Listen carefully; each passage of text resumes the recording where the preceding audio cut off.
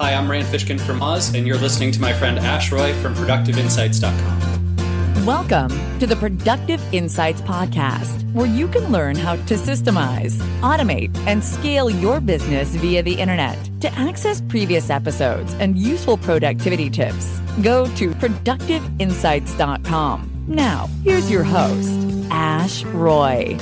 Thank you very much for tuning in. Today's episode is on spin selling, which is a book written by Neil Rackham, and it's an excellent framework which allows you to develop a sale in a non-pressured and a non-sleazy way. Unfortunately, sales has become synonymous with underhanded tactics, and most people seem to associate it with sleaziness. But what I really like about the spin selling framework is that it allows you to use a very natural and organic approach to making sales, and only doing so on the basis of solving a problem that the prospect has. You'll find out more as I talk about the process, but the acronym SPIN stands for Situation, Problem, Implication, and Need/Payoff. So I'll go into each one of these bits in detail.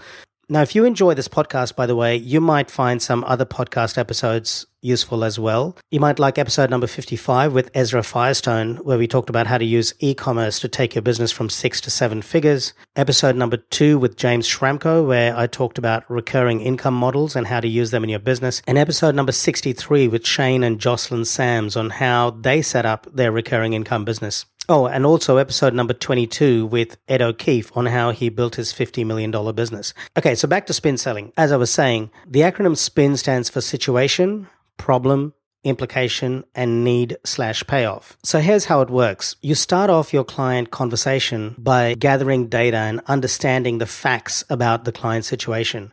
You try and understand their overall situation before you jump into solution mode. So you're first listening to the entire situation and the context of the problem that they're trying to solve. Once you've understood the situation, you've gathered the data, and I strongly recommend taking notes or recording this information somewhere. The next step is to understand the customer's problem. This is where the customer starts to explain their problem, their difficulties and dissatisfactions, which will give you a clue as to where and how your product can solve that problem. Now, it's important to understand the problem in the context of the wider situation, because there's certain nuances that you will pick up where your product might be particularly useful in solving their problem. The next step then is the implications. So the implications are the effects of the unsolved problem that you, with your product or service, are going to solve. And the final aspect is the need/payoff, which is you get your customer to agree to the benefits that your solution could offer. Now, all of these steps, the situation, the problem, the implication, and the need/payoff,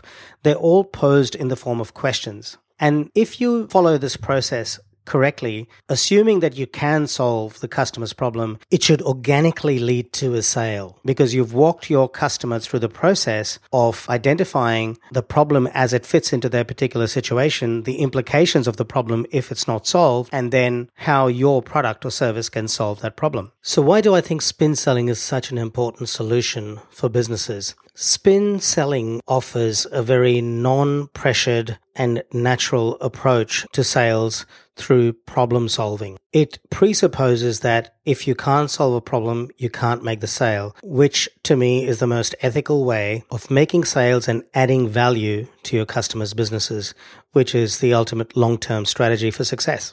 Okay, so the next question is, how do we go about executing the spin selling framework? Well, before you start asking your prospect questions, it's a good idea to get their agreement, explicit or implicit, for you to be asking them questions so that they don't feel put upon and they don't wonder why they've got this barrage of questions coming towards them. Seth Godin would call this permission marketing.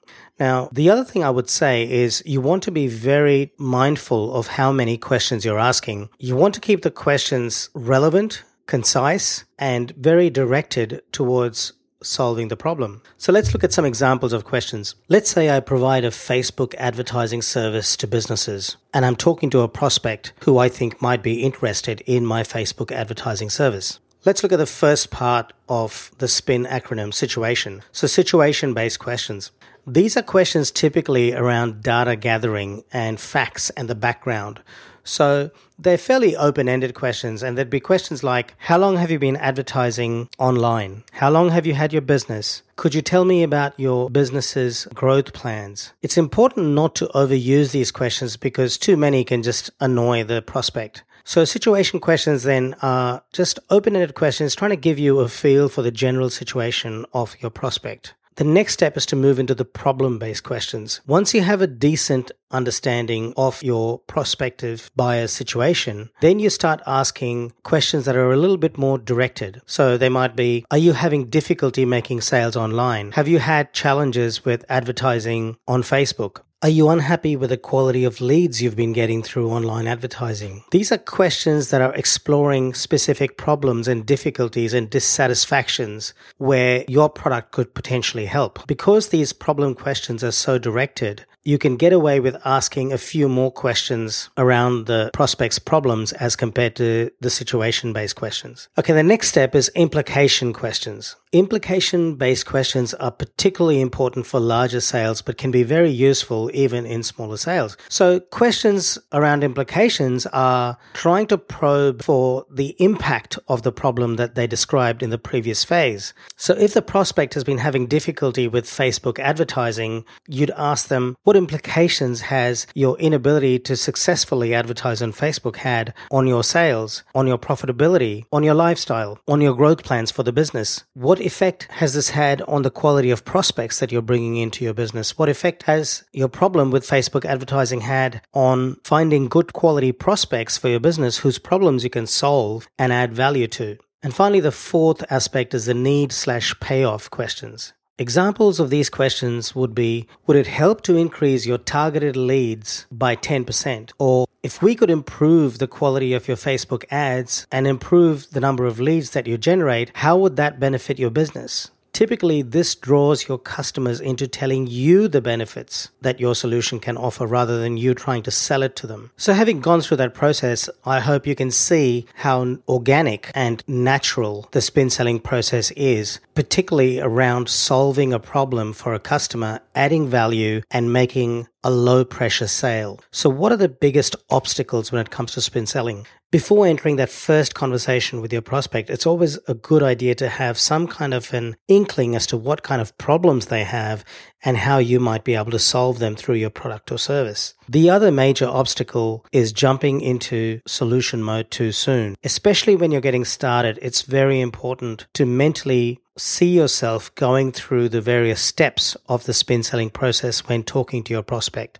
So when you're asking them situation-based questions, have a mental marker or maybe even write on a piece of paper if you're not face-to-face with the client what their situation is. Then move into the problem phase and make sure you have discreetly marked that transition in your mind. After which you move into the implication phase and then you look at how your product can solve their problems and satisfy their needs, which is the final phase. So what are the action steps to get started? My recommendation would be to write down the 4 phases as you understand them on a piece of paper and start applying them to conversations with potential customers. I also recommend reading the book by Neil Rackham, and I'll post a link in the show notes. If you have any questions, just head over to productiveinsights.com/spin and post your questions in the comments section below, and I'll be sure to answer them in a future episode. Thanks for listening, and I'll talk to you soon. Thanks for listening to the Productive Insights podcast. You can find all the links in the show notes below this episode